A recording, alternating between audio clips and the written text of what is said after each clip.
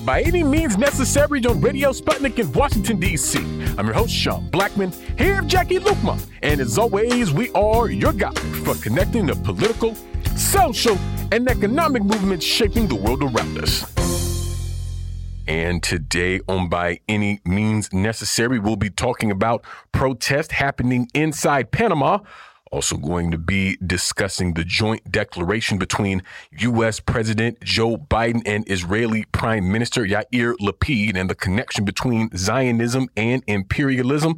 Also going to be marking the anniversary of the Sandinista revolution in Nicaragua and how the reality on the ground just does not square with media misrepresentations. And as always, at 3:20 p.m. Eastern Standard Time, we'll be taking your calls.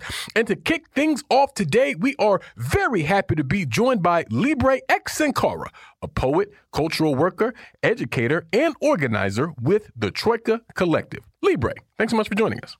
Absolutely. Always a pleasure to be on with you all. Well, the pleasure is all ours, Libre. And for a little over 2 weeks now, there have been serious mobilizations and strikes inside the country of Panama around a number of issues facing the people there. And, you know, these mobilizations, these protests have been facing some pretty serious repression by the police. Also, we see the government of President Laurentino Cortizo attempting to, divide and fragment the movement. And reportedly, there's at least some measure of negotiations going on by I believe it's being led by the People United for Life Alliance. But even with that, protests continue. And so to begin, Libre, I was hoping you could help contextualize this whole situation. What has driven the people of Panama into the streets, and how do you sort of see it connected to, broader issues happening within the country? 100%. So I had the opportunity to actually go the first week of the national strike and meet with comrades that are part of one of the largest sindicatos that are helping to kind of guide efforts. But just to give folks a little bit of context as to why this national strike is happening. So this national strike is happening, and what led to it was really neoliberal policies. So for over 40 years, there have been neoliberal policies that have not been meeting the needs of working class Panamanians. Unfortunately, Panama, like many countries in Central America, doesn't get the same global platform or coverage as other countries. And so for the most part, people don't even know that there's a national strike happening in Panama, and much less getting accurate information. So there have been over 40 years of neoliberal policies, but specifically under the Cortizo government that has been in power for about 3 years, there has been a growing debt, and the burden is being put onto working class Panamanians who have not seen an increase in wages. And as we all know, there is still the COVID-19 pandemic.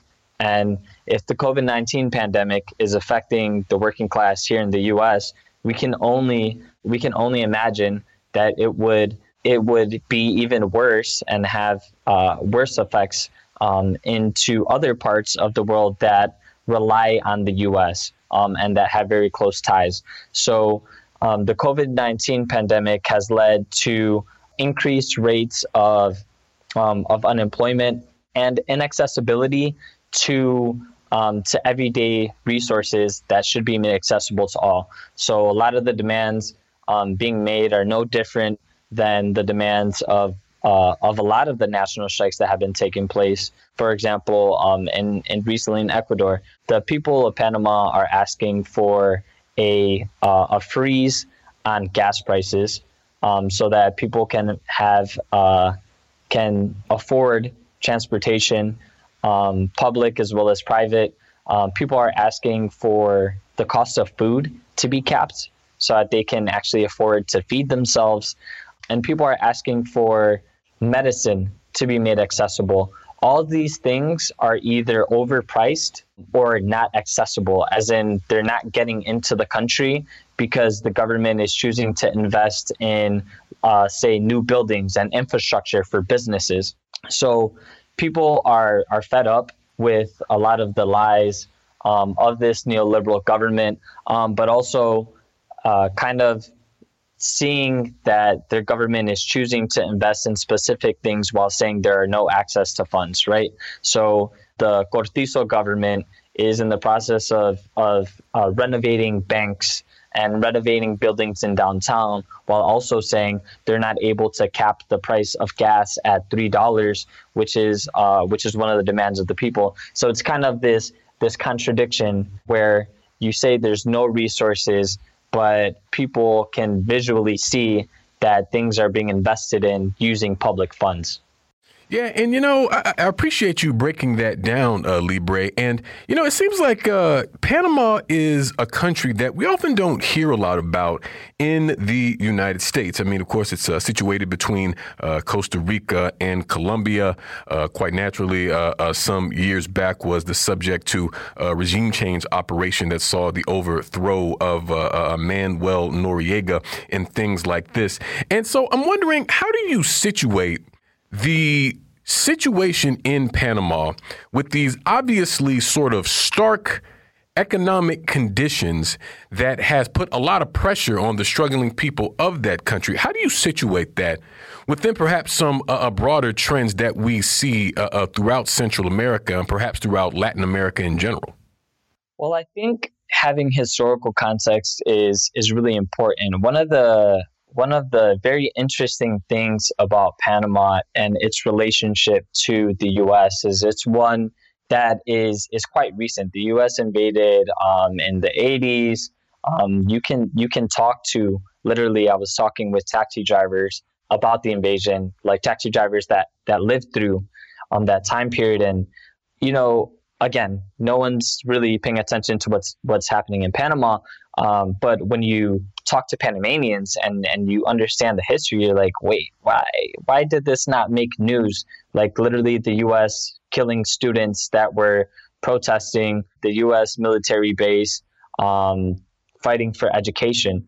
And so there's a rich history of anti-imperialist movement, anti-U.S. sentiment in Panama, but also in Central America as a whole, understanding that from the Cold War time period on, the U.S. has led a lot of massacres and invested in dictatorships throughout Central America, because Central America, in terms of mineral resources, benefits the U.S. market, right? If you go to your market and you look at where a lot of our bananas and a lot of our other produce is coming from outside of Mexico, most of it's going to be coming from Central America.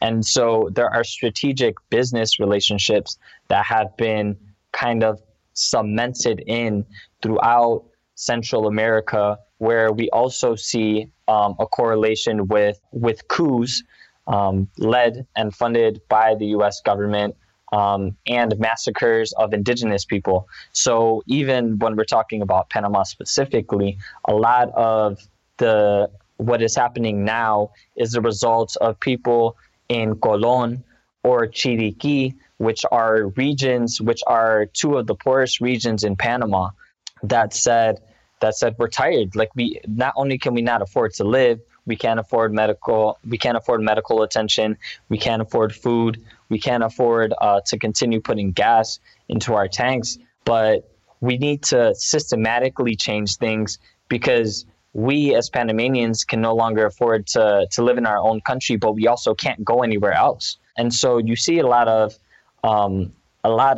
pent up emotions and anger that has been the result of decades and decades of abuse, not only of Panamanians, but Central Americans as a whole.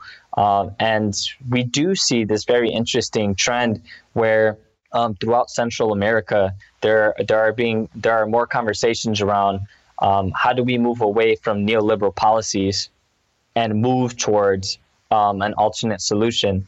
And oftentimes, what we can see is there's a trend and a growing interest in socialism as an alternative, looking at countries like Nicaragua that have essentially been able to address systematic issues of working class people through the socialist project of the Sandinista Front for the for National Liberation, the FSLN, and so people are so frustrated and have lived under neoliberalism for so long that they're looking for an alternative, and so we see questioning and we see heavy unionization of working class people towards addressing the neoliberal governments that have historically abused working class people. Yeah, and on that note, Libre, I was looking at a quote by Saul Mendez, General Secretary of the Single Union of Construction Workers in Panama. And he said, quote, "The people are not in the streets only because of the price of fuel, but also because of the price of medicines, electricity, food, and to change this model of oppression that exploits the Panamanian people, this neoliberal economic model." And as you say, I mean, this is something that has just positively ravaged the region. I mean, in Honduras, in so many other places. And oh, by the way, the same neoliberal economic model is also impacting us inside the United States right now.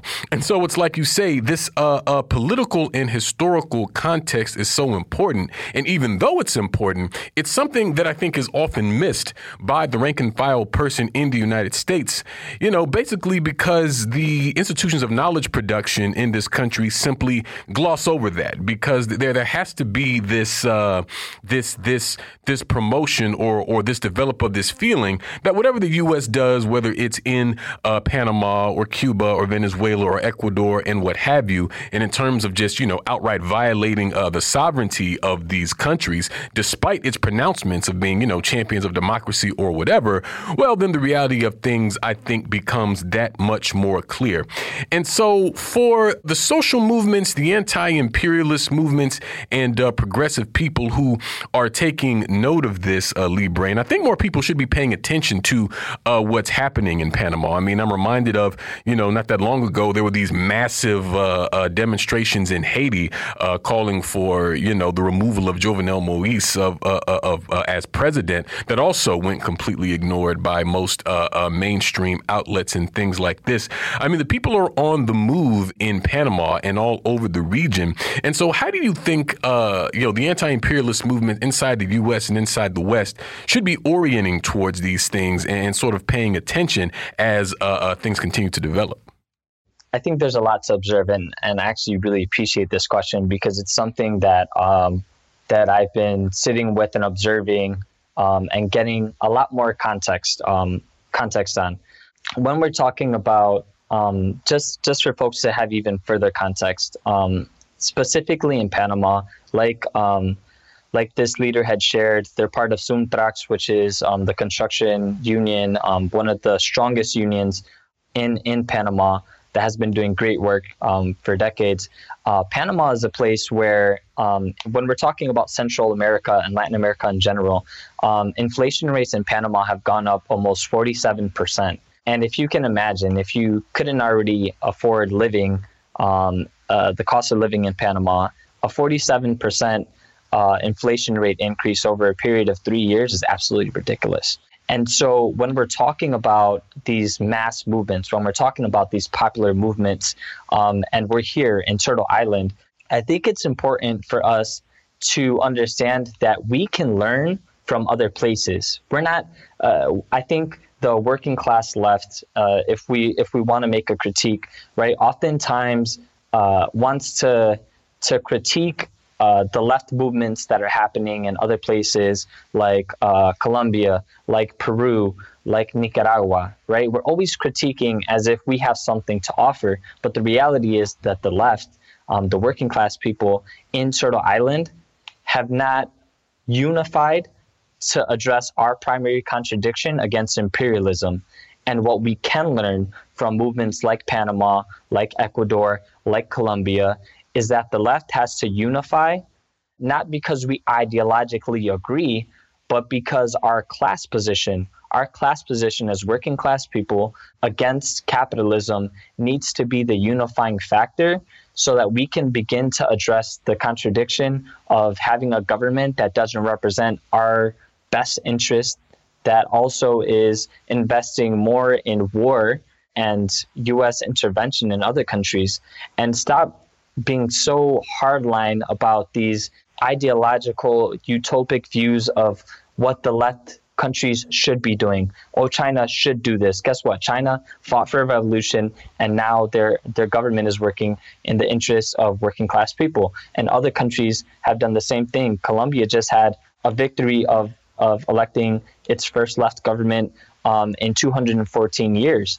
Now, is that a socialist government? No. But now they're in a position where they move to the left and they can begin to work on projects that benefit the working class, and that working class can continue to organize and move in the direction and the interests of those people in that country. That's something that we have yet to do, that we need to be observing from Colombia, right? This idea that we're always going to be telling people how to do things, or that we need to be ideologically pure, it doesn't work in practice. Like theory, we need to move theory into action and address the issues of working class people here, right? Rent rates are going up. Gas prices are going up. They just took away a guarantee to abortion rights, and they're going to start attacking LGBTQ. So we have to begin to address our issues in our countries, because guess what, in our country, and that benefits us as working class people here in this country, but by default, it benefits all countries that the U.S. is intervening in. And so when we address our primary contradiction here in the belly of the beast, we're able to help our working class people in Panama. And that's part of our solidarity work with people in Panama and all throughout the global South that are fighting against imperialism. Couldn't agree more. Well, we thank you so much, Libre, for joining us today. We're going to leave it there and move to a break here on By Any Means Necessary on Radio Sputnik in Washington, D.C. We'll be right back, so please stay with us. By any means necessary.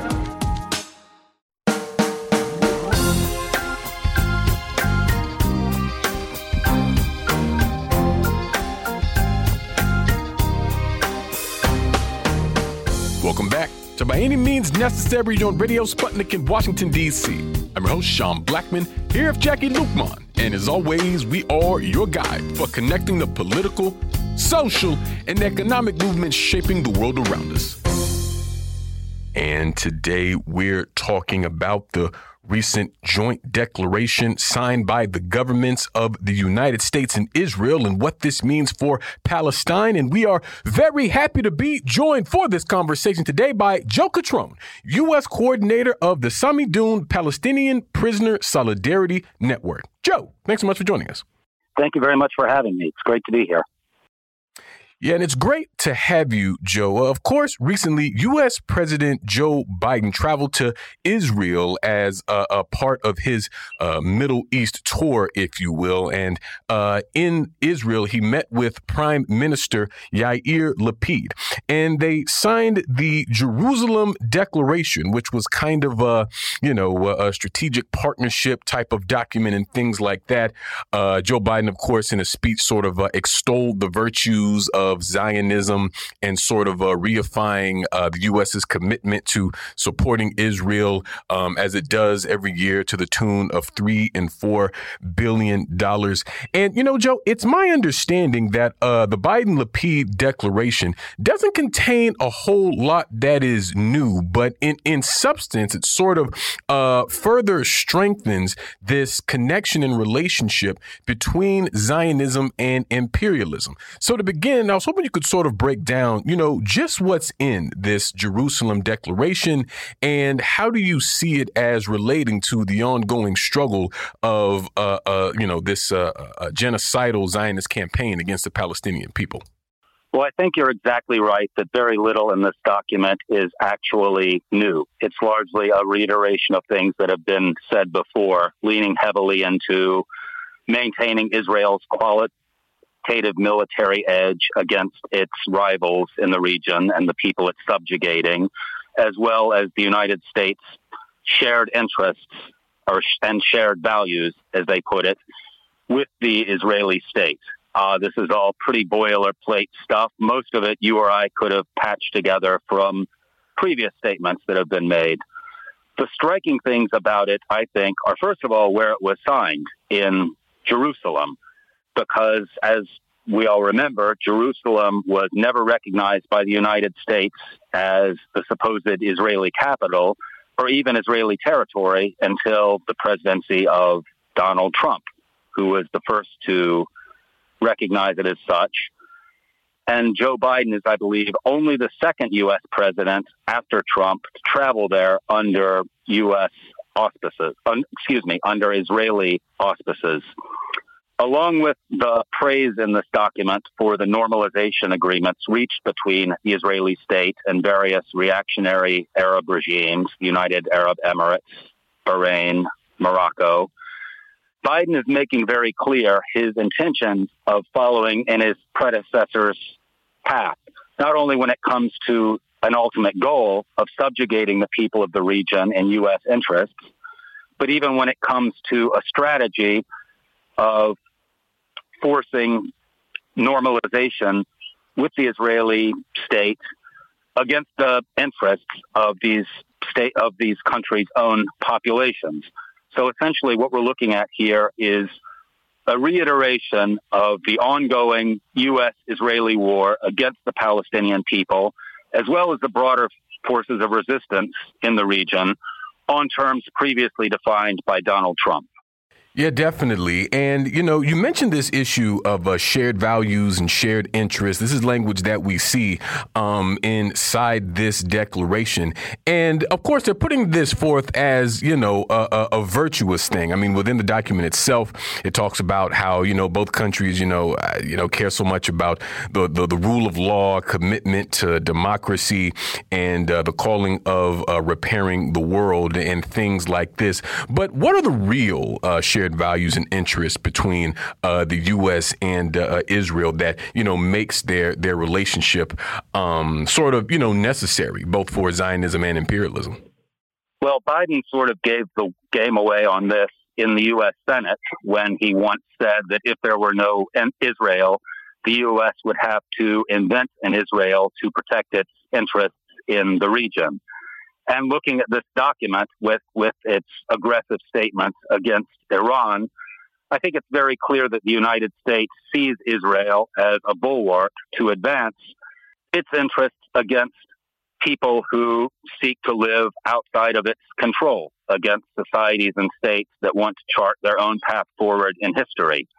The United States and Israel are working hand in glove to prevent this and to force all the people of the region into either direct subjugation to U.S. interests or to misery and poverty, as in case of societies that are being heavily sanctioned, such as Iran.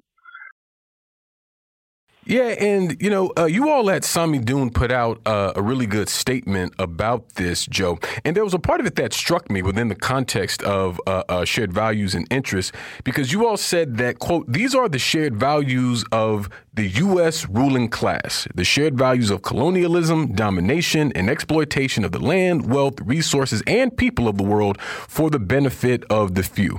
And I quite agree with that. And I was wondering if you could sort of break down a little more like the class character of this, because I feel like that's kind of a point that is often missed, as, Israel is kind of upheld, as the only democracy in the region and this entity that has to be protected at all costs. And even the slightest criticism is bigotry and all these sorts of things. But what does the class character of Zionism and the U.S. relationship to it really reveal about its actual intentions?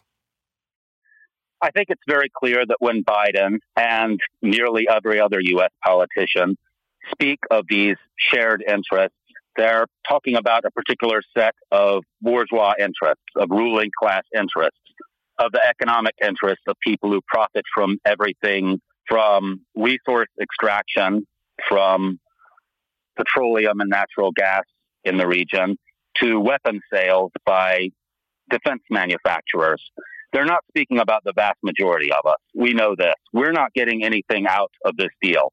Biden is doing what U.S. presidents always do, seeking to make the rich richer, and he's deploying every force he can find from the Israeli state to these various Arab reactionary regimes, which he's trying to pull together with it in what some are calling an Arab NATO, to oppose everyone who wants to avoid this fate, who doesn't want their destiny and their resources and their freedoms to be controlled directly from Washington, D.C., which is not only the Biden plan, but the bipartisan U.S.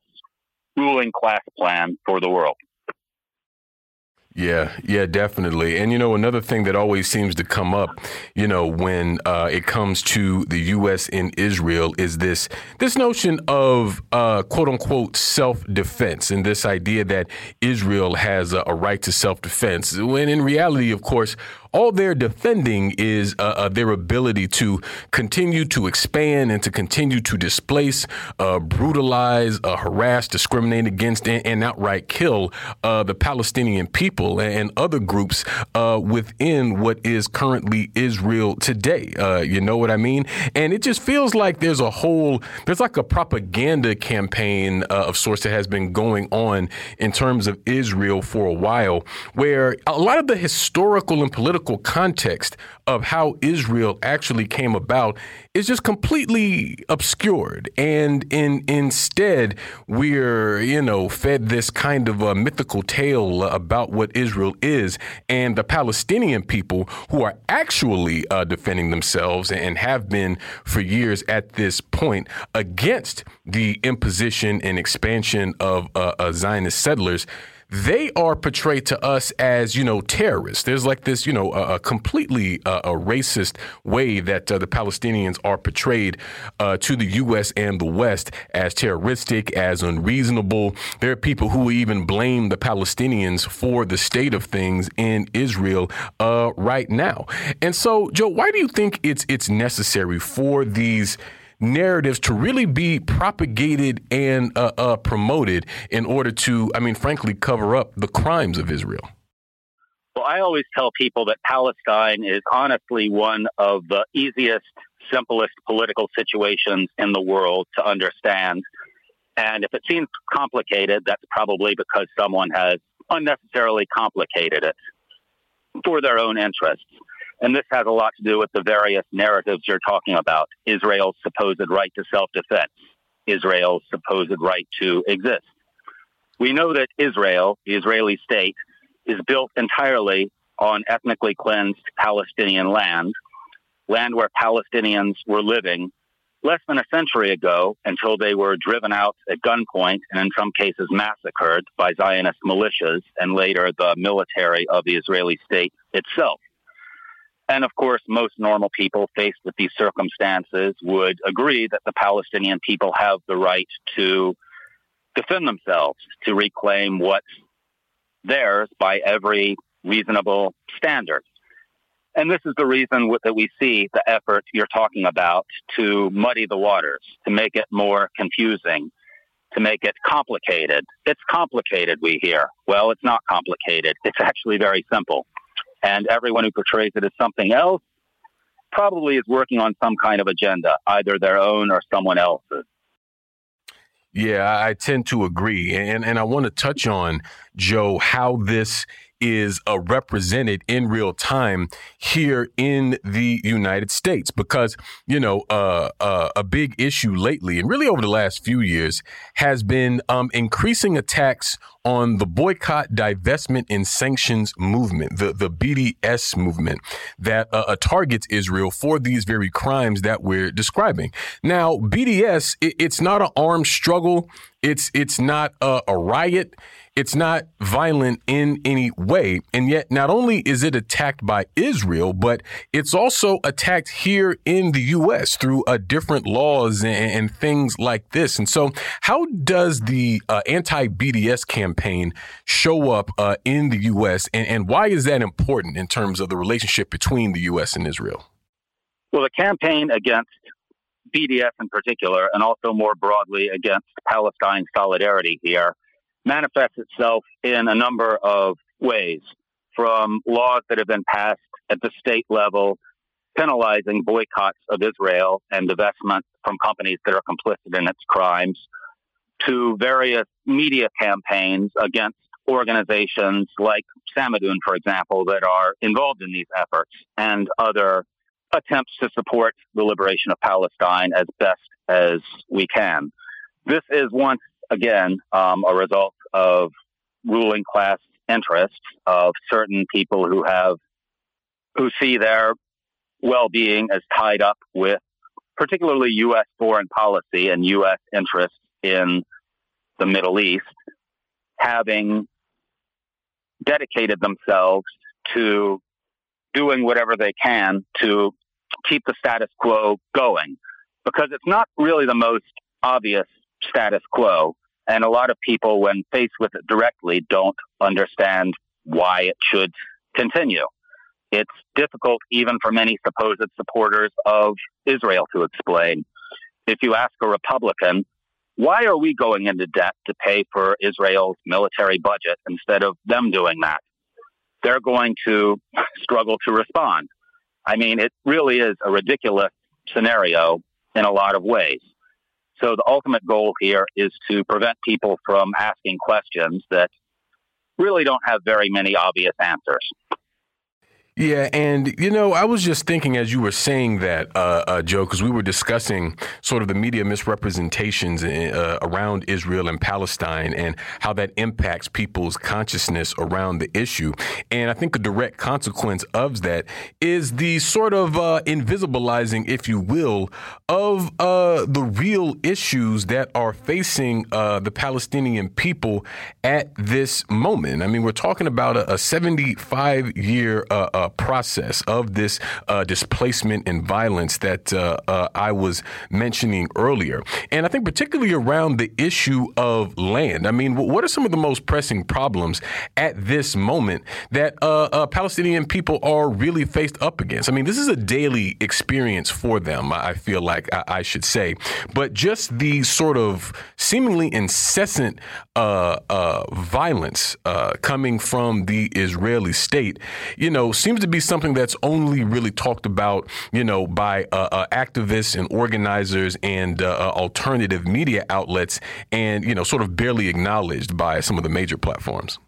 Well, Malcolm X had a great quote. I'm afraid I don't have it on the tip of my tongue about how land is the source of liberation. And land is also at the root of Israel's oppression of the Palestinian people through its attempts to both drive them from their land and claim as much of it as possible for itself. And this is something we're seeing played out today on an ongoing basis across occupied Palestine, not only in the West Bank, which was militarily occupied in 1967, but also within the territories occupied in 1948, the supposed state of Israel itself. Communities are being attacked by military forces, as well as other supposedly non-military Israeli state forces, and driven out from Masafer Yatta, from neighborhoods in Jerusalem like Silwan and famously Sheikh Jarrah, which was in many ways the trigger of the Unity Intifada of last year. This is something that has never ceased. We often speak of the Nakba, the ethnic cleansing of Palestine, as if it were something that happened in 1948. But in fact, it's an ongoing process. It's never even paused substantially. And it's at the very root of the situation that we see. Yeah, definitely. And I think that Malcolm X quote you were referencing was when he said, a revolution is based on land. Land is the basis of all independence. Land is the basis of freedom, justice, and equality. And as you say, certainly land is really central and crucial to the whole question of Palestine. But bringing it home some, Joe, to the U.S., I mean, we touched on this a little bit, but when we talk about progressive-minded people, movement people, anti-imperialists, those who support the Palestinian liberation struggle, where do you think our mind should be in this moment about where the movement should be heading and what aspects of the struggle we should be highlighting and supporting? Because the issue does affect us in a number of ways. It's not an issue of, taking up a problem that's affecting a group of people way on the other side of the world somewhere. I mean, not only have we talked about, the anti-BDS laws, which is sort of a direct impact on our, speech rights and things like that, but I'm also thinking about the issue of racist police terror and how, U.S. police are trained by Israel. They often use a lot of the same, weapons like tear gas and things like that. These are all things that are not generally known, I think, by the general American public. So in terms of the pro-Palestinian movement, if you will, what do you think is sort of the direction that it should be heading in this moment as we continue to see the firming up of these relationships between imperialism and Zionism?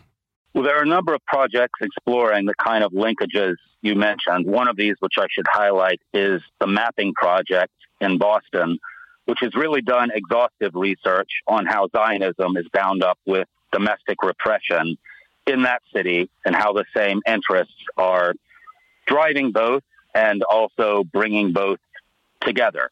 It's worth looking into, not only to see how it works in one specific place, but also as an example of the kind of exploration we should be doing of how this actually works in other places across the country. Moving forward, I think one key task for all supporters of Palestine here to think about is how we're actually going to address this issue of the aid, of the $3.8 billion plus that the United States gives to Israel every year to enable and sustain every one of its crimes against the Palestinian people and the people of the region. It's something that we always talk about.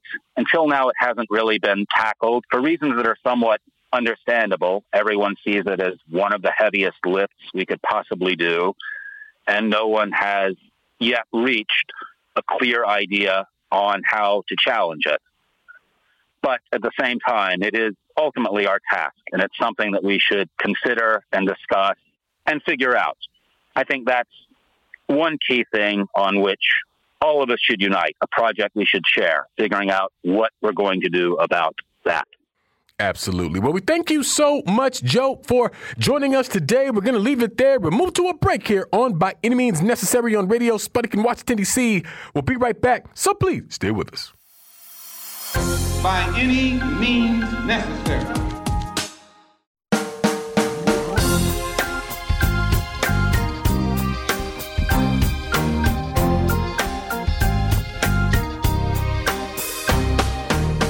Welcome back to By Any Means Necessary on Radio Sputnik in Washington, D.C. I'm your host, Sean Blackmon, here with Jacquie Luqman. And as always, we are your guide for connecting the political, social, and economic movements shaping the world around us.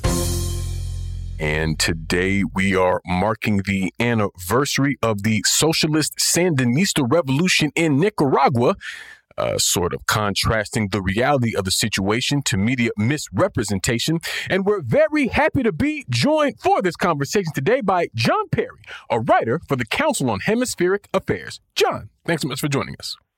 You're very welcome. I've just been in Managua celebrating the 43rd anniversary of the Sandinista revolution, and people were out on the streets all day yesterday in great celebrations. But this isn't the message that you'll see if you read the corporate media in the US or in Europe, unfortunately. But I'm very happy to be here to talk to you about it. Absolutely. And we're happy to have you on to discuss just that issue, John, because as you note, July 19th is a day when the people of Nicaragua celebrate the anniversary of the overthrow of the suppressive Somoza dictatorship. And as you note, the reality on the ground, what you see is not at all what we're told here in the West, not only about sort of this anniversary of the Sandinista revolution, but about Nicaragua in general. But before we get too deep into that, John, I was hoping you could begin by saying some more about what you've seen during the celebrations in Managua. What was the attendance like? What was the feeling like? And how does that differ than from some of the representations we see in the media? Well, normally in Managua on July 19th, there's a massive demonstration and celebration in the Revolutionary Square in Managua itself. But for the last couple of years, because of the COVID pandemic, These demonstrations have been taking place, either people traveling around in cars or holding demonstrations in local cities. And that continued this time. So the big demonstrations have been in individual towns and cities. In Masaya, where I live, there have been demonstrations for the whole of the last month. And thousands of people have been out on the streets every Saturday afternoon, marching around Masaya with bands and singing and shouting and celebrating the revolution, and particularly the achievements of the revolution over the last 15 years. In Managua last night, there was a ceremony and concert presided by Daniel Ortega, the president, and I guess there were probably about 5,000 people there. But people all over Nicaragua will have been watching on television, and there'll have been hundreds of demonstrations all over Nicaragua yesterday during the morning before people were watching the celebrations in the afternoon. Yeah, definitely. And, when we look at how these things are portrayed and how Nicaragua is portrayed oftentimes in the Western media, first of all, it's not spoken about. The Sandinista revolution isn't spoken about in terms of, the revolutionary process that it is. And as you mentioned, all the gains that it's made. And above that, it never seems to acknowledge the response of the actual people in Nicaragua who are really experiencing that. I mean, they're completely visibilized. And what we do often hear, or at least the image we get, is this image of Daniel Ortega, the individual, sort of wreaking havoc and just engaging in this reign of terror over the people of Nicaragua. And particularly since the Sandinistas came back in power, I believe in 2007, John, I mean, what have been, some of the gains and changes that we've seen in the country? And really, even before that, if you'd like to talk about the context through which the Sandinista government was removed for a time and then came back, and how does all of that relate to the state of things in Nicaragua today? Yes, let's go back quickly to 1979, because that's when the Sandinista guerrilla army defeated Somoza's National Guard and took control of the country for the first time. And he inherited a country that was completely destroyed by Somoza. He regarded it as almost his own personal fiefdom, and all of the riches of the country were directed towards his family and his cronies. So the Sandinistas were faced with a country that really needed to be built from scratch. And then, of course, they had to confront the US-sponsored Contra War that lasted throughout the 1980s. And eventually led, although they won an election in 1984, it eventually led to their defeat in 1990. Then we had 16 years of neoliberal government, which again destroyed the country with very little investment.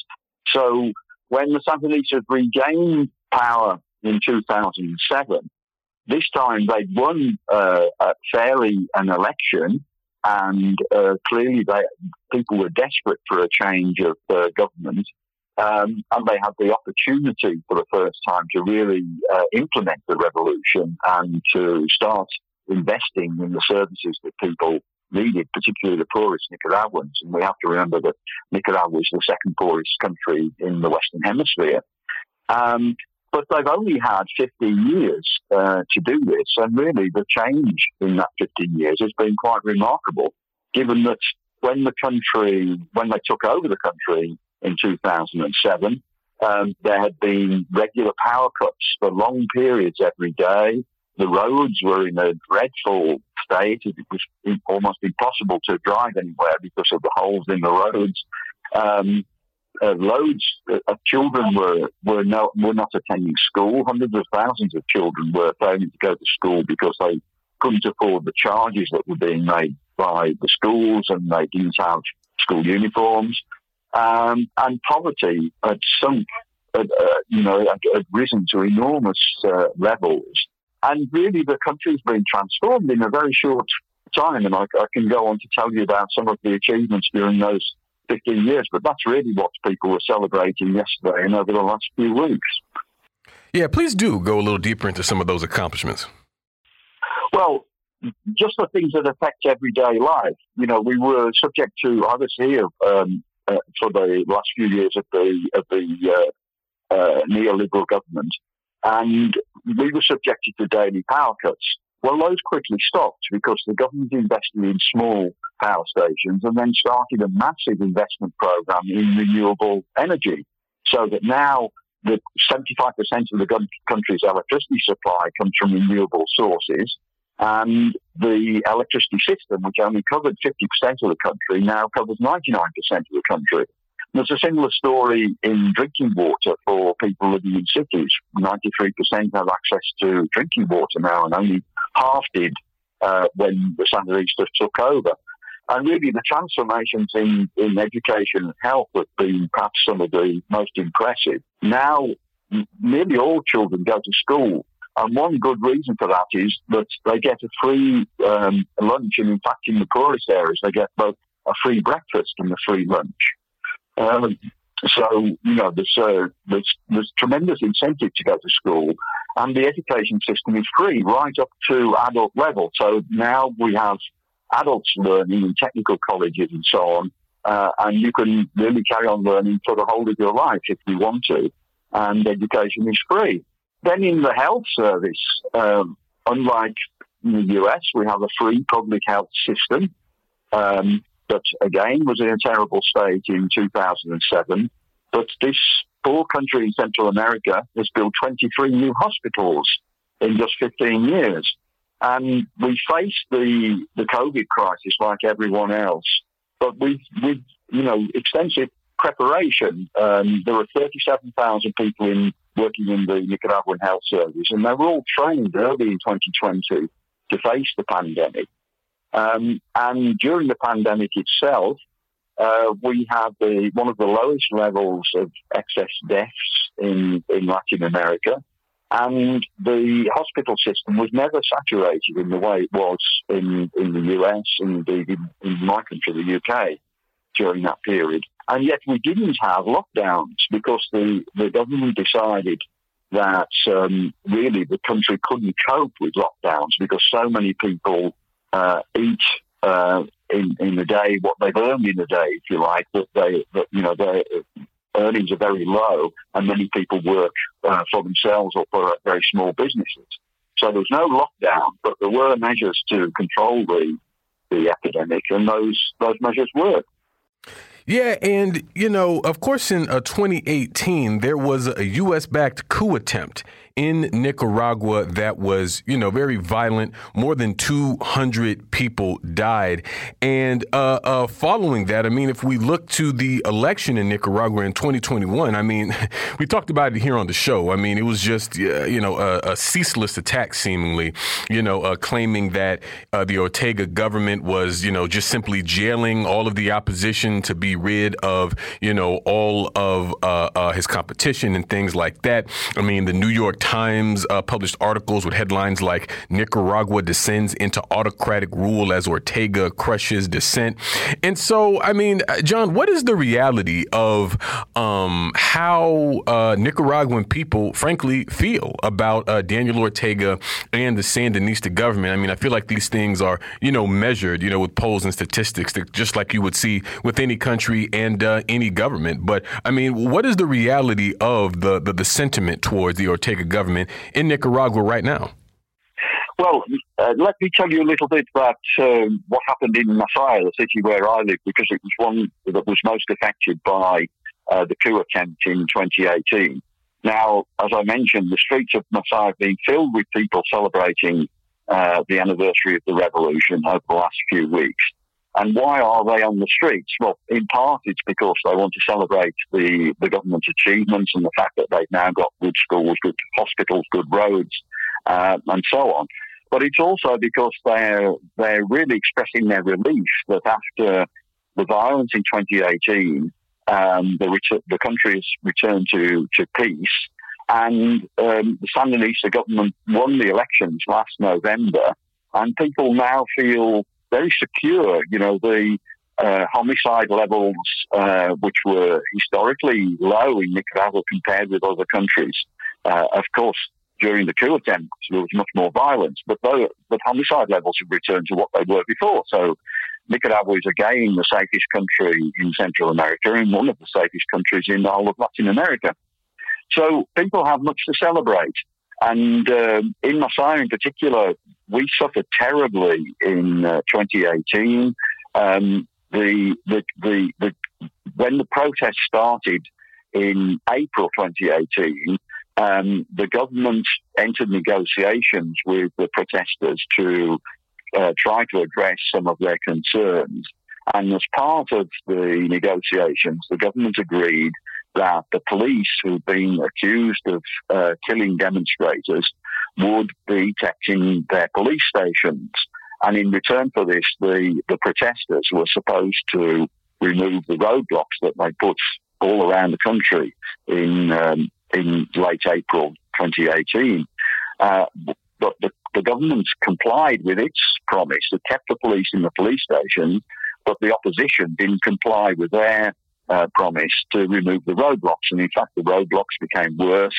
In Masaya itself, there were hundreds of these roadblocks, many of them controlled by people with serious weapons. And they began a campaign of terror in the cities that they controlled. In Masaya, 5 police officers were killed. One was horribly tortured before he was killed. And many Sandinista supporters were killed. And that lasted for 3 months. And the police eventually were told by the government to move into the cities that were controlled by the protesters and end the sieges that were taking place. And of course, a few people were killed when that happened, but it was a relatively peaceful takeover of the cities. And within 3 months, Nicaragua was starting to return to normality again. And I think most of the people who initially supported the opposition quickly realised that it wasn't a good idea, and that mayhem would result if they had taken over.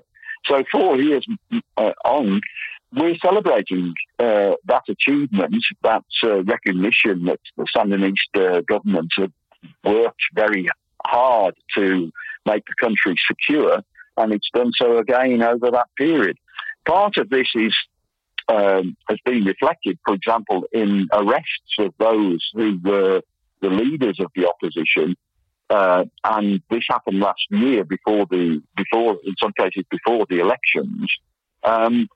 And these are described by the New York Times and other mainstream media as political prisoners. But these are people who were going outside the country, calling for the US to impose sanctions against Nicaragua, even perhaps in some cases to ask for a military intervention.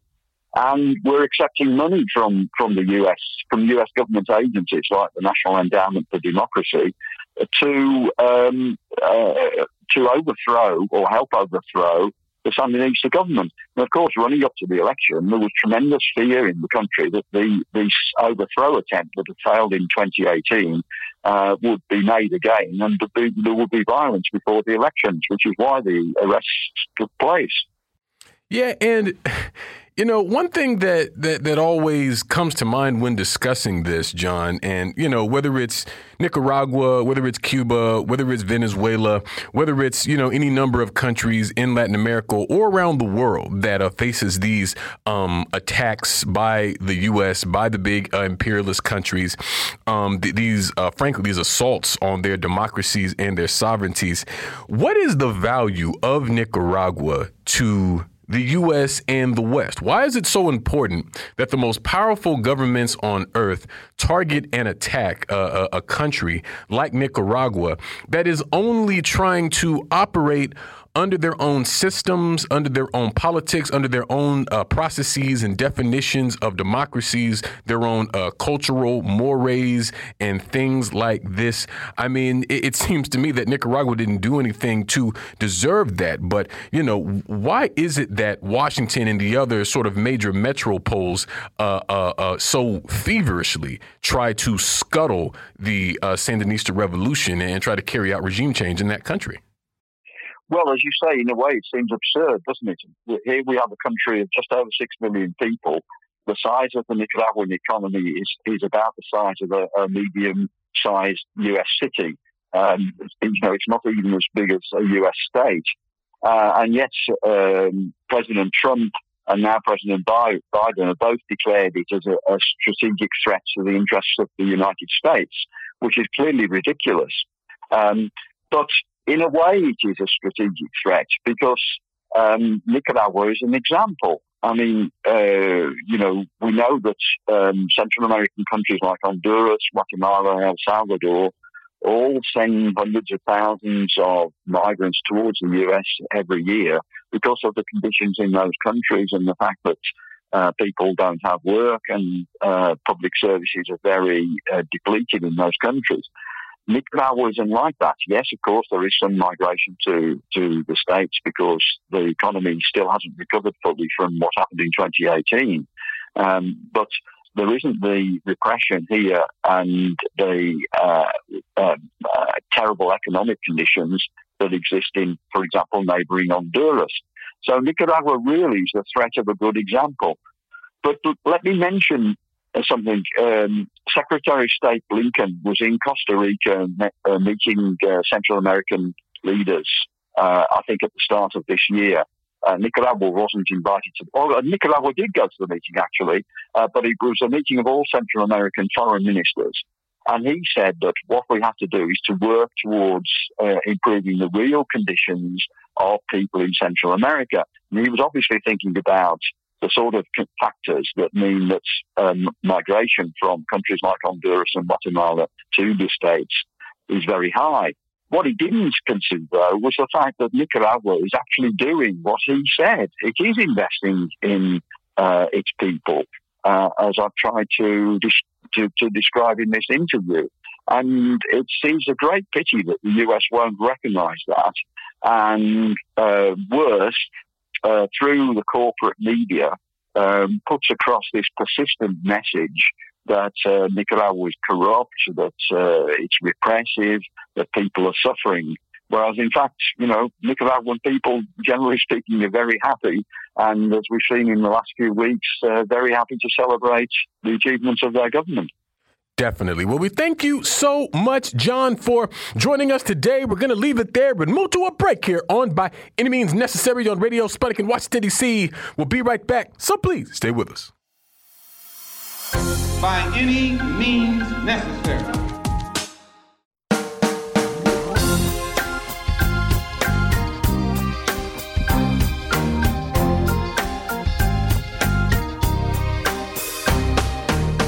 Welcome back to By Any Means Necessary on Radio Sputnik in Washington, D.C.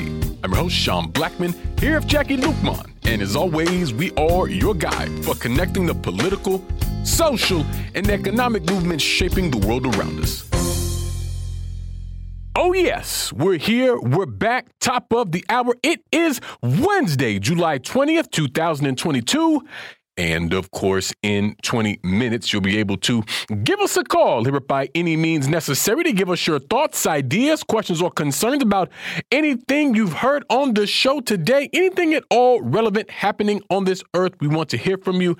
But that's not the only way that folks can get in touch with us here on the show, because at that time, you'll be able to give us a ring at 202-521-1320. That's 202-521-1320. Our operators are standing by. You can also check out the show on SputnikNews.com/radio_by_any_means. You can also download the show at sputnik.mave.digital. That's sputnik.mave.digital. And as always, you can check us out live here on Rumble. That's rumble.com/C as in cat/BAM necessary. And you can check us out on Twitter at BAM necessary as well. But however you hit us up and wherever you are in this world, we most certainly want to hear from you. And we are very happy to be joined for the hour today by Maurice Cook, founder of Serve Your City, and Anthony Lorenzo Green, an Advisory Neighborhood Commission 7C04, representing the Deanwood Community right here in Washington, D.C. Maurice, Lorenzo, thank you both so much for joining us. Happy to be here. Hey, Maurice. Hey, Sean. Hey, brother Lorenzo. It's good to connect with you. How come we got to be on the show to talk to each other? It don't make no sense. Well, we're reconnecting bonds here on By Any Means Necessary. This is a part of how we build the movement, folks. But definitely, I did want to have this conversation with two native Washingtonians who have seen how D.C. has sort of evolved and progressed over the last years, oftentimes to the chagrin, if you will, of its black population and its poor and struggling people in general. And, the first thing I wanted to touch on, and Maurice, I wanted to go to you first on this, because we've talked before on the show about health, race, and class in Washington, D.C., and how that plays out, and also how it reflects sort of broader dynamics, I think, across the country. And at that time, we were having the discussion within the context of COVID-19. But now it's being reported that Washington, D.C. is the monkeypox capital of the United States. There is the highest number of monkeypox cases per capita in D.C., more than any other place. As of Monday morning, and this is according to the DCist, as of Monday morning, Washington, D.C. reported 122 cases of monkeypox, which is more than any state in the U.S., and has identified more than 530 close contacts of those cases since the first case was detected back in the city in early June. That's a quote.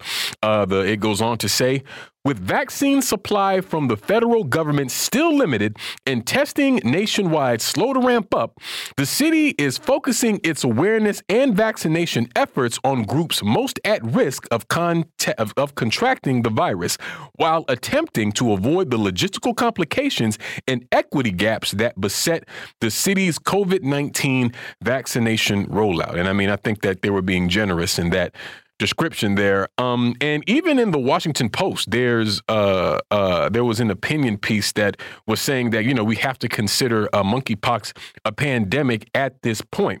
And so, Maurice, it sort of feels that we're back at this sort of age-old problem of, resources, who gets what, which communities in D.C. take precedent, and all these sorts of things. Now, I feel like I should note that according to this DCist article, 63% of the monkeypox cases in D.C. occur in white men and 24% in black men who are residents. Now, why they restricted it to males, I'm not entirely sure. Nevertheless, this is what they have put forth. And so while statistically, at least at this point, it doesn't appear that black folks are the most at risk for monkeypox per se, when one takes into account the kind of broader network of systemic issues that are already facing Black DC, with health being just one of them, I feel like that sort of gives, a clearer picture at the risk that a lot of people face with that in DC. At least this is just my thinking. And so I'm just curious from your standpoint, how you're sort of viewing, perhaps the preparedness of the city to deal with this monkeypox issue, how you think it may play out, and just, do you see some sort of familiar dynamics emerging as monkeypox continues to escalate here in the nation's capital? Well, I'm a mess up and thank you for having me, Sean. I appreciate it. And it's so, what a blessing to be on with Brother Lorenzo, who does so much work for our people and says what needs to be said and does what needs to be done. But I would say, old NFL or Bill Parcells quote, we are what our record says we are. And Washington, D.C., I tell you, when it comes to the discriminatory outcomes, because of the discriminatory practices, because of the discriminatory design of who receives the benefits of the resources that are generated in the city and who does not. There is no way that they could ever create a response to something that, especially a health issue, that it could be equitable. There is no dynamic or no function or no benefit that is distributed equitably here in Washington, D.C. And so this is going to play out as everything generally plays out here in the city when it comes to access to quality health care, when it comes to who law enforcement and criminalization focuses on, when it comes to the opportunity to live indoors inside, our housing prices, when it comes to food, when it comes to toilet paper, when it comes to education, when it comes to everything, the same people always seem to get the short end of the stick. So this will be no different, and we are what our record says we are. Yeah, I think that's a fact. Lorenzo, curious your thoughts on the same question. Well, you definitely hit it on the nail. We are what our record says we are. And Maurice, you know this well from your work with Serve Our City, especially during a response to COVID during the pandemic. Well, we still are in the pandemic, but, you know, Serve Our City was one of the many Black-led, Black-run organizations that were on the front lines, basically showing the city how you respond to a crisis, how you deliver services to marginalized people in our community. You show up to where they are. So here we are today.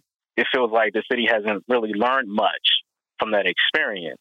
The monkeypox vaccine, yeah, you can sign up for it now in very limited supply, as you already outlined, but you got to go all the way up Northwest. And it's definitely targeted to mostly people who don't look like me. Even when you go to the clinic in Northwest or to either one of the clinics in Northwest, there's a sign outside that says monkeypox vaccine clinic with a line of LGBTQ folks. And it's sort of like if you weren't out, that would not be a space that you felt comfortable or safe in. Because anyone can walk by and see like, oh, this long line of gay people waiting to get the monkeypox vaccine that wrongly is being promoted in a way like it's only LGBTQ disease, when in reality, we're seeing a lot of different people get this and not from sexual contact. So it's just repeating itself, the whole system repeating itself. And I'm thinking about those who are most marginalized in our city, those who are in the sex industry, sex workers mostly who are Black and brown, especially who are involved in street-based sex work.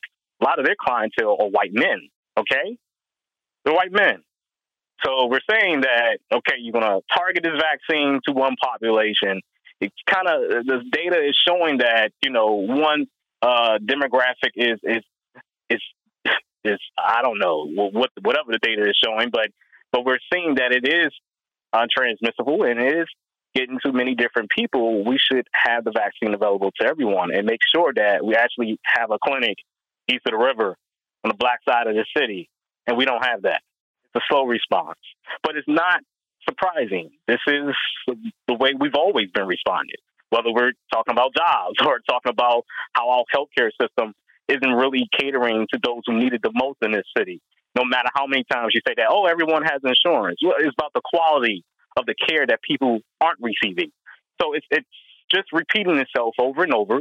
And sometimes when you're Black in D.C., you can feel like there's really not much you can do, because every time you look around, you're seeing more and more of your own people being pushed out of the city, and more folks who don't look like me who are actually making decisions of what's coming to our community.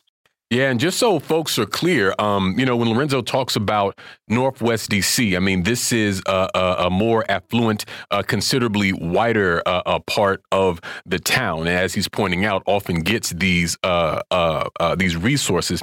And I'm glad you raised the issue of how it's impacting the LGBTQ community, Lorenzo, because I actually meant to mention this when I was giving those statistics earlier, because the same piece says residents who identified as gay make up 92% of the city's current cases, and the majority are men that are in the 30 to 34 age range. This is according to DC Health.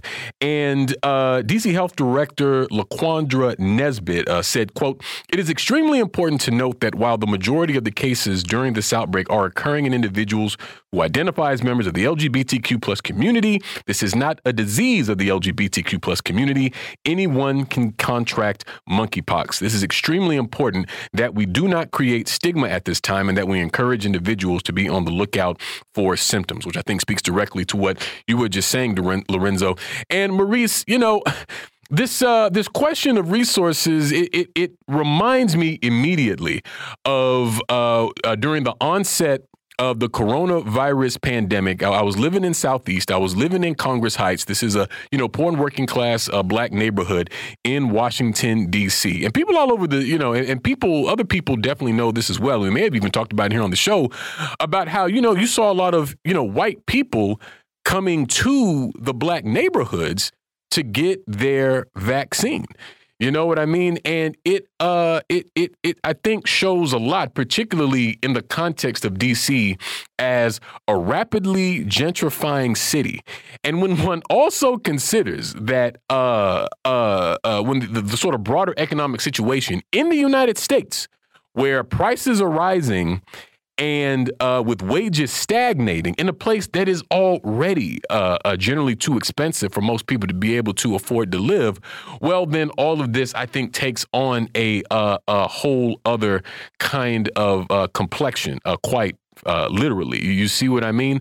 And so in having a broader look at the thing, I mean, it just looks as though they're sort of, doing the same thing and expecting like a different outcome. I mean, sure, as of now, we're sort of seeing a pronouncement of trying to avoid, the same pitfalls from the COVID rollout. But even still, the rollout is one thing, but the sort of real tensions and contradictions around racism, who gets access to what in this city, to me, seems like it still remains. You know what I mean? Absolutely. Nothing has changed. I mean, what you are speaking of, when we saw the migration of people, this city is divided by two rivers, but one of the rivers that also divides economic class. And unfortunately, that is intertwined racially here in Washington, D.C. But when we saw, let me speak for myself. I'm 51 years old, born and raised in and around the city. And I had never seen white people in certain areas before they had the opportunity to take advantage of resources that were designed to address the inequity of access for vaccines in the black community. And white people from across the river took advantage of those opportunities and utilized those resources that were designated to target the people most vulnerable from COVID-19. And when I saw that, I really understood fundamental truth about not just Washington, D.C., but about the United States of America. And there is no way that we can create strategies to reform that or untie that when that has not even been acknowledged.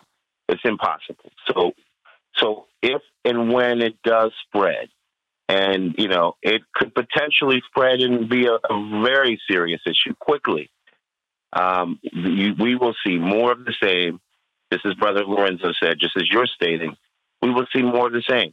There has been no acknowledgement of how those advantages went to those most resourced.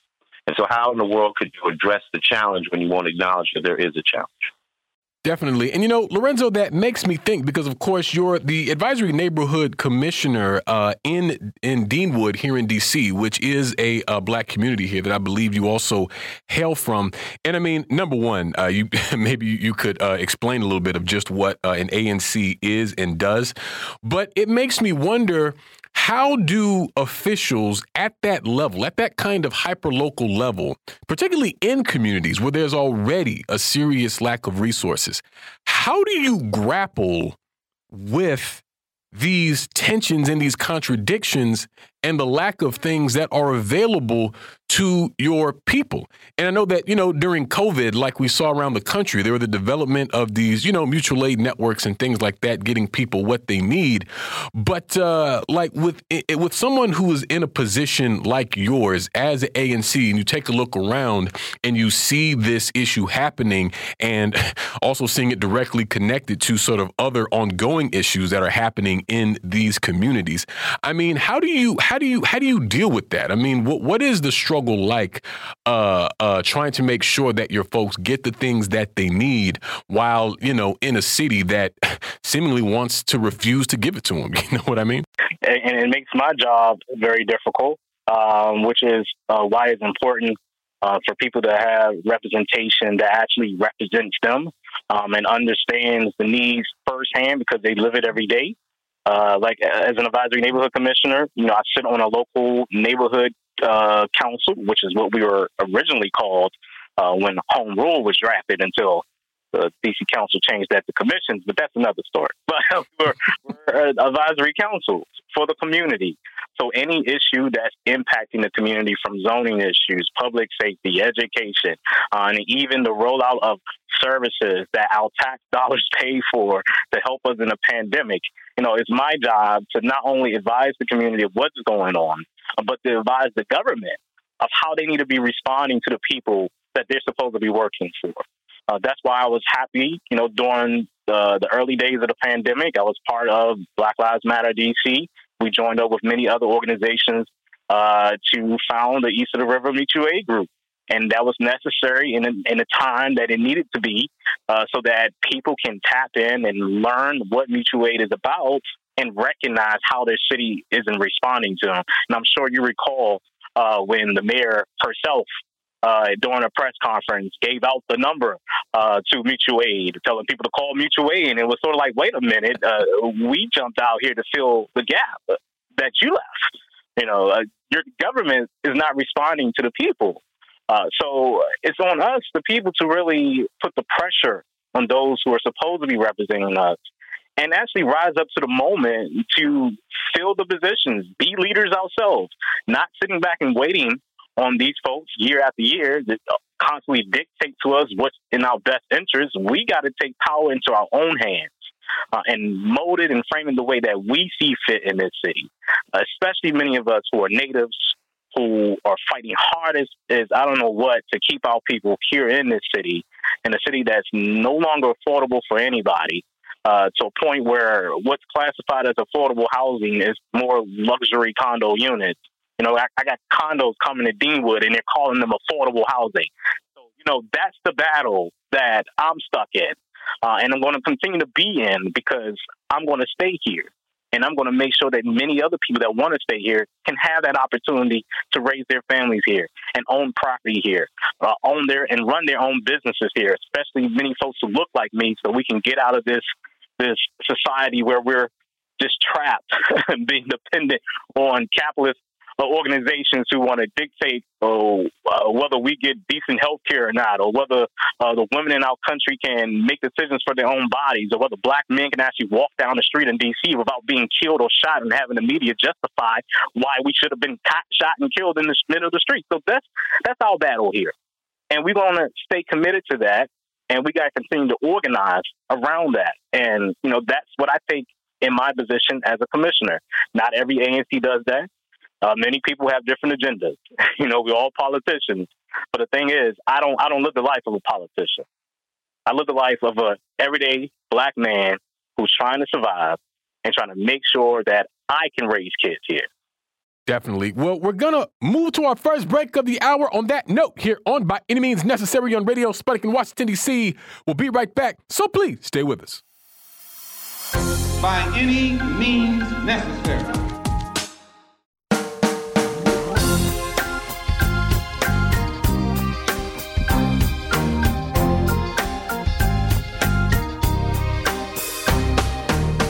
Welcome back to By Any Means Necessary on Radio Sputnik in Washington, D.C.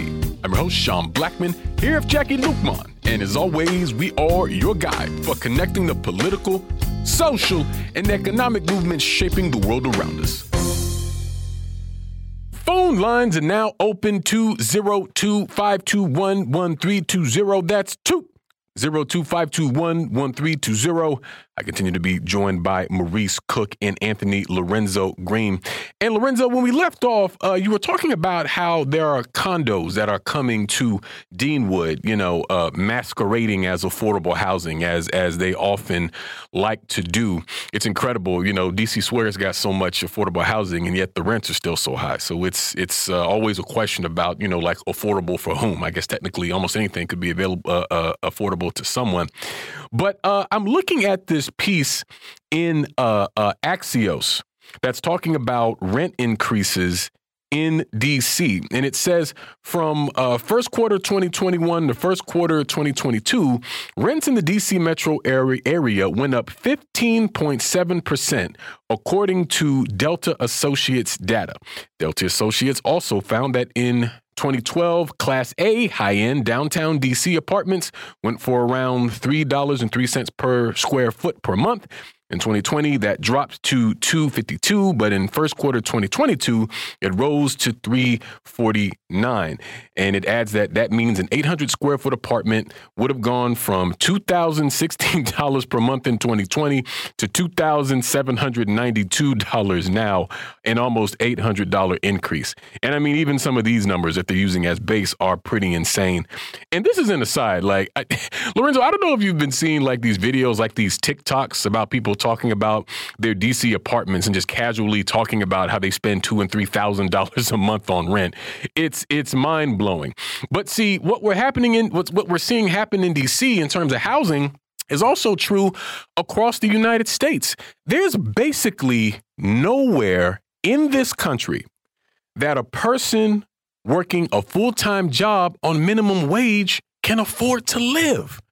So when we talk about gentrification, displacement, so-called development, this is happening in places big and small, cities and towns all across the U.S.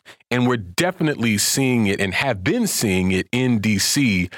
For some time. And I mean, I've lived in D.C. for 8 years. And so by the time I got here, that process was already well underway. But even in that time, so much has changed and shifted. You know what I mean? And so I just feel like housing is one of those kind of core issues that we see constantly being ramped up.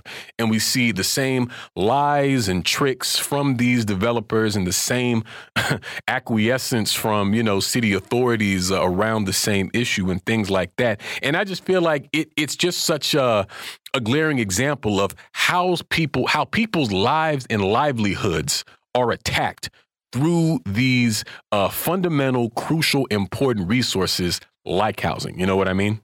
Right. And we got to also acknowledge how corporations have swallowed up so much property, not just across the country, but here in D.C., just boosting up the market, the value of the market, making it unaffordable for everybody else.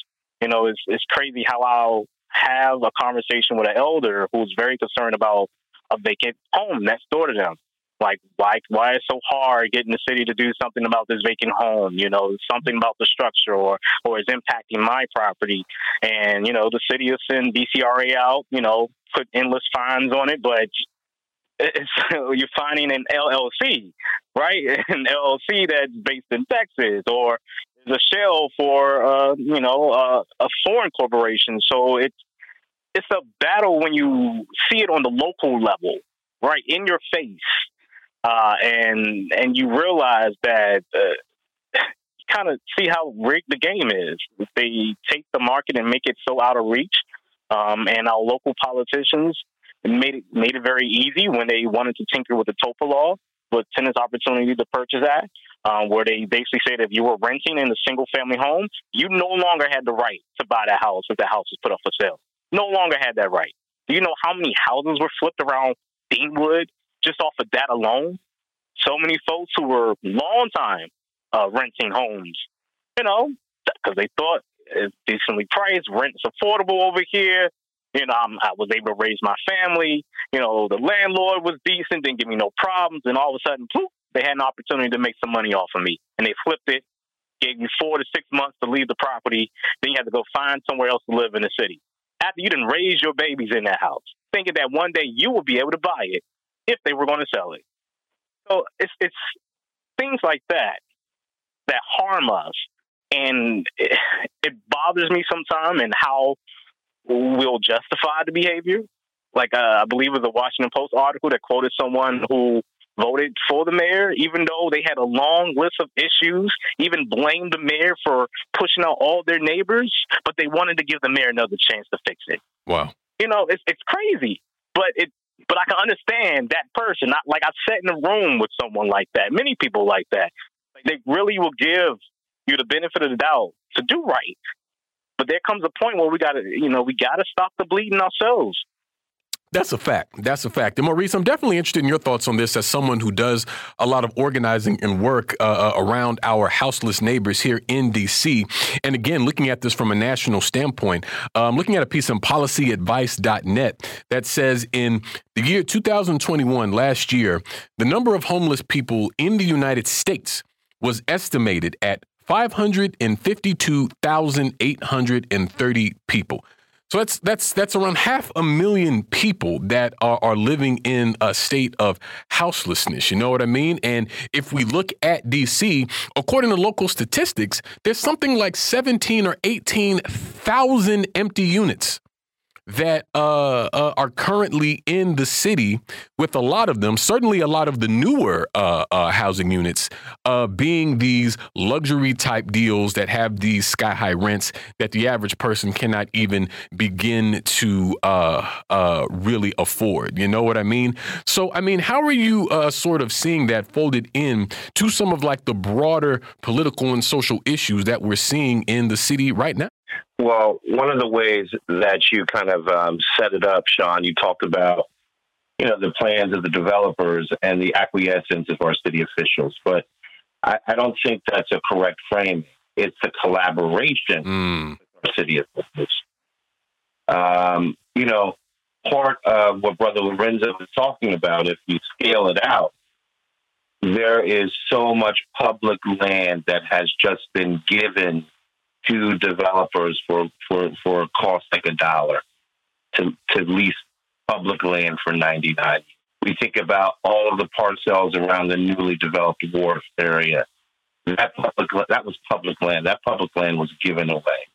We think about the development at the former RFK site or the former DC General site, Reservation 13, public land. That public land was basically given away. We think about the development at the McMillan Water Reservoir filtration station that was there for so many years. That public land, it has basically been given away. And the list goes on and on and on, where we have more people who cannot afford to live a decent life here in the city. Our local elected city officials are working with developers to develop even more expensive, unaffordable property. And, the sad part about it, and I guess this is a continuation of our kind of, I hate to frame it this way, but our trail of tears, right? Our bodies have been used to hurt us in so many ways to benefit this country. And the fact that we are here in the 21st century in a city that used to be, what I, nostalgically remember it as a very proud working class majority Black enclave. The city used to be a power base for Black people and Black nationalism. Black people have been utilized, their bodies once again have been utilized. Their tax money, their tax-generated revenue has been used to make this city less expensive for them. So we are literally paying for our disappearance here in the city because our elected officials have opted to work for these developers instead of for the interest of the people who actually pay the revenue to give the incredible bond ratings, the incredible borrowing power and potential for these developers to come in, get a sweetheart deal of public land. And what is the outcome? You see more and more of us on the street. And when we're on the street, what do? They criminalize us for not being able to afford to live inside. We are criminalized for having to live outside. And that is the story. Lorenzo, this framing that Maurice has of the city being given away, that really strikes me, and it really resonates, and I think it's true. I've never thought about it quite in those terms, but I mean, literally, when you look at how some of these deals go down, all these sweetheart deals and things, that these corporate entities and these shell companies that you mentioned earlier, that they benefit from. I mean, just get these incredible pieces of land and developments for like nothing. You know what I mean? Meanwhile, so many people in this city that has money and resources, right? To me, I mean, it's just criminal. But what does the city do with those resources? It gives them to the police and all these sorts of things, you know? It's clear that, you know, the priorities of the city leadership is to fund and support those things that are harmful and violent to its poor, working, and oppressed people, but to completely cut off and hoard the resources that would help those same elements. How do you see it? Well, I always wonder how anyone can open their mouth and complain about violence in the city while at the same time starving children in this city. They wonder why every year, same age range of kids who are involved in robberies, carjackings every single year. But every time we talk about it on the news or in communities, like, oh my God, what is going on? Crime is going up. I'm like, what do you mean? This is the same cycle we've been stuck in. What do you mean?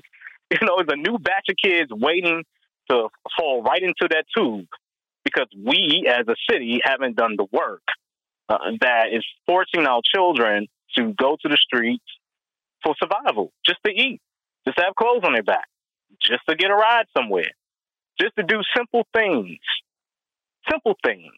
And that's the measure that I always look at it from, based on how effective our so-called work is, how effective all these millions and millions of dollars that we funnel into policing, funnel into the pockets of developers, funnel into, I guess, your friends, not your friends, Sean, but, you know, friends of certain politicians who want to make sure their crew is paid off before the community gets their return on the investment, right? We've been living in food deserts for I don't know how long. We could have been invested in a community grocery co-op. We could have been done that. We could have been invested in community land trusts. You know, and I'm glad that conversation is being talked more about today. But if people who look like me in leadership claim to be fighting for Black people, they should have been at the forefront of this from the get-go, instead of just trying to make sure they cut little deals for whoever that's not benefiting me. You know, I'm still waiting. I'm depending on little notices like, oh, we're going to do what's the thing, eminent domain, right? Like we've been through that before with Walmart. Okay, let's see how Giant plays. They may play well because you have friends in Giant, you have friends in that union. I got friends in that union, so it's like I understand how the game is being played, but at the same time, you know, don't keep playing with the emotions of the people that I represent, because I got to go back to them and explain all of this, and explain the delays, and explain when it doesn't happen, and explain why it takes 10, 20 years, explain why we got to pass the work to the next generation of leaders. You know, we can do the work now and be real about it. But it takes a little backbone to call certain folks out and really push the needle where it really needs to go, which is centering the community, centering the Black side of this city, especially in all of our organizing spaces.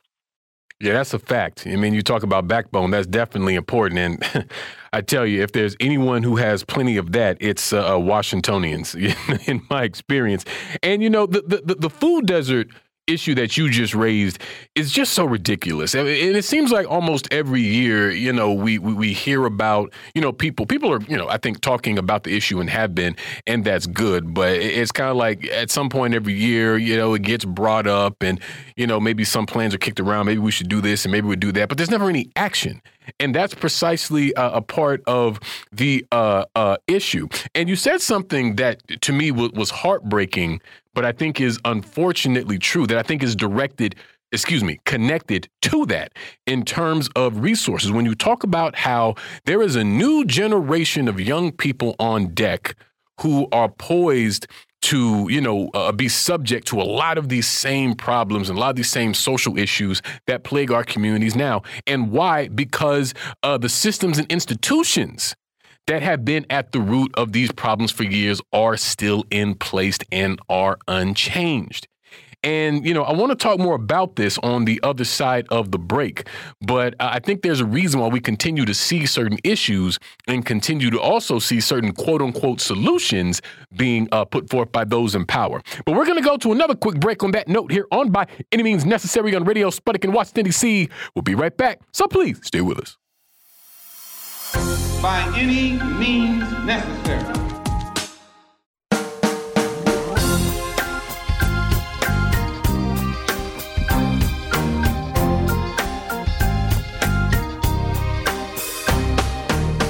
Welcome back to By Any Means Necessary on Radio Sputnik in Washington, D.C. I'm your host, Sean Blackmon, here with Jacquie Luqman. And as always, we are your guide for connecting the political, social, and economic movements shaping the world around us. My dear friends, phone lines are still open, 202-521-1320. That's 202-521-1320. I am here. Maurice Cook is here. Anthony Lorenzo Green is here. And I want to connect two things that we've been talking about, in our conversation so far this hour, in terms of the issue of violence and other social contradictions in our communities, and these broader systemic issues of housing and displacement and all these sorts of things. And Maurice, a little earlier, you made reference to, the city selling off these major land developments for $1. Well, I want our listeners to know that's no exaggeration. That's a real thing. And I was actually mentioning on the show just yesterday about how the wharf where we saw this shooting of a 23-year-old David Wilson of Dumfries, Virginia, by Commander Jason Bagshaw of the D.C. Police Department, who is known and infamous as someone who is brutal and violent to activists on the street. That same wharf complex that they were at, a multi-million-dollar development, literally sold for $1. So we've got that piece. And then we've got the sort of police violence piece, although Bagshaw was off duty even still. And then, of course, there's the broader issues that we've been laying out about how, all these resources go elsewhere, except for in the communities where they're needed the most. And when we see these issues, these social contradictions, what is put forth as the solution? More police, more policing, all of these sorts of things. And so it does not obviously resolve those contradictions. All it does is worsen the conditions inside these communities, which just sort of deepens the cycle that's already ongoing. And so like Lorenzo said earlier, from different local leaders, we hear all the time, oh, man, there's violence. Oh, yeah, violence is so terrible. We got to do something. But there never seems to be a move from them to actually want that to happen, even though they have the power to do so. And as such, folks got to mobilize and organize, as D.C. has done and continues to do for years, to really apply that kind of pressure and make that change, I would say we have to acknowledge that there are too many people in power that benefit from the status quo. It's just plain and simple. And it's almost like they have a routine that they go through every spring leading into summer when it comes to how we're going to respond to the wild young Black people out of control, frightening everybody, specifically frightening the new residents who in my mind, have the audacity to come and live on the east side of the city. And so when an area is purposely disinvested, you have a purpose disinvestment, and there's a potential industry being created, the developer industry, the development industry, and you sell purposely disinvested property to high-income earners, where now you've created an interracial and a mixed-class-oriented community, but of course that power dynamic shifts, and the distribution and the disbursement of the poor community can no longer hold on to the political power, and so their interests are marginalized. And everything is catered to that new high-earning income community. And one of the greatest examples of this, because we refuse to address the inequity and the normalization of poverty and oppression historically within these communities. But an example of a city that has a will to get something done is represented, in my mind, by bike lanes. I have never seen the city of Washington, D.C. implement such a large-scale plan and have such effectiveness in its implementation than I have with bike lanes. And, I am not against bike lanes.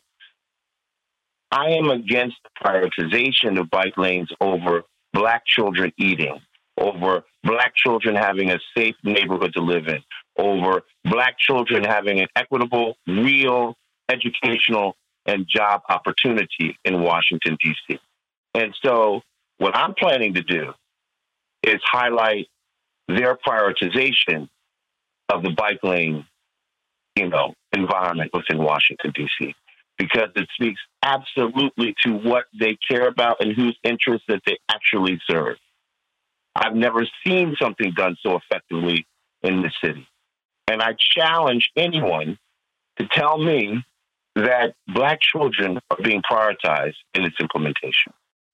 Yeah, for those who may not be aware, bike lanes, a passionate issue here in Washington, D.C. And I think you're right, Maurice, in that it shows that this city can absolutely accomplish things when it wants to and for the benefit of the people that it wants to benefit. Now, the question of just who that is, as we've been putting forth, you know what I mean? And a similar question, Lorenzo, particularly on the issue of violence, which, is something that we hear about all the time in a way that, frankly, I feel it's like it's fear-mongering. It feels like a lot of, that narrative is messaging to people who don't even live in DC's Black communities where these issues tend to be sharpest, which is not to say there are not pro-police elements and sentiments within these Black communities. There are. And that's just kind of, a part of the landscape of, different communities that you go into.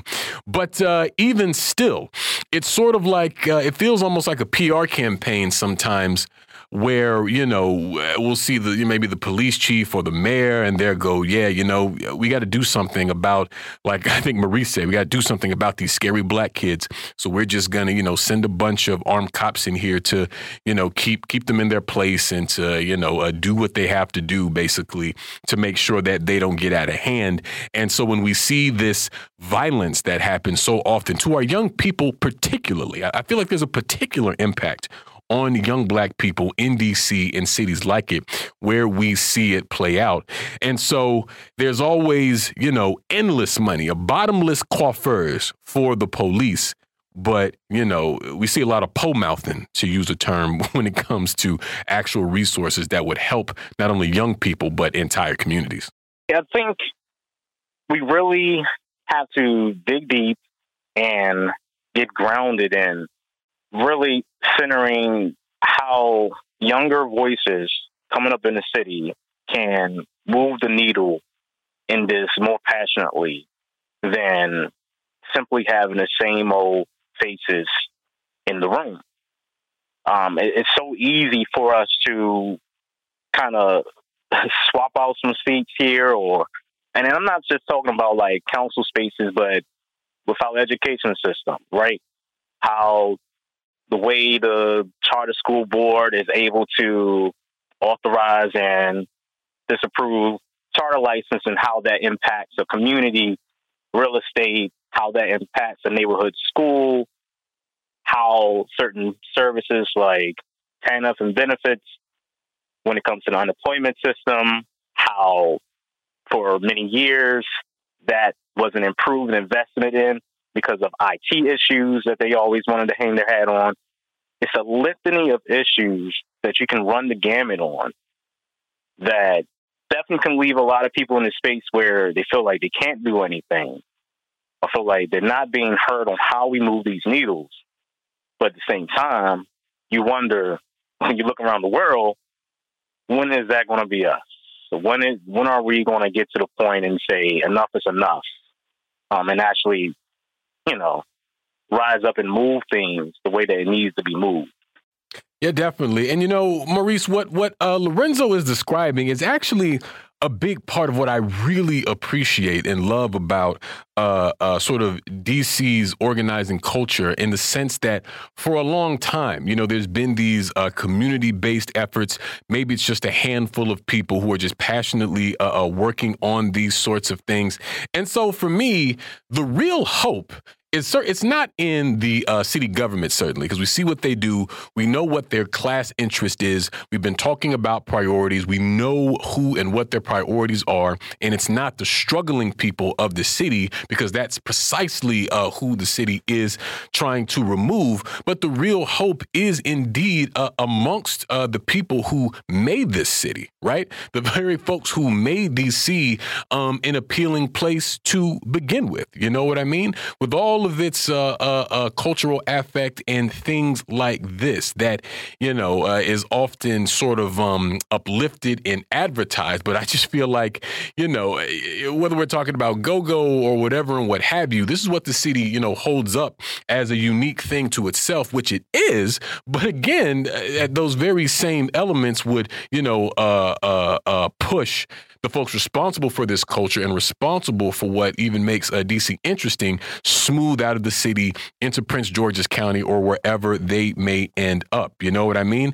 And so as it stands, it really seems like, the solution to this, as always, has been that real organizing piece, that sort of grassroots kind of block by block orientation that seems to be, DC's legacy in terms of how the organizing plays out. You know what I mean? So I feel like, in this moment, when we look at the city, it seems like we should take this frustration that we all feel rightfully and really turn that into that kind of push and into that kind of action that's going to develop that pressure that is really going to move the needle in the way that we need to use a phrase that Lorenzo used, because otherwise it ain't going to get moved, That is absolutely correct. And I love that Brother Lorenzo talks about, the importance of the young people and how they have to be the leaders in this, because I speak for myself and my age cohort. It's time for us to step aside.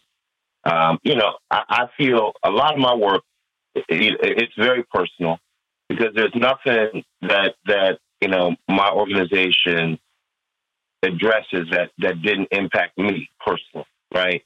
And I feel as if I had more opportunity to grow in this city, to be in this position than the young people do today. And, I have a lot of shame around that. And I have a lot of guilt around that too.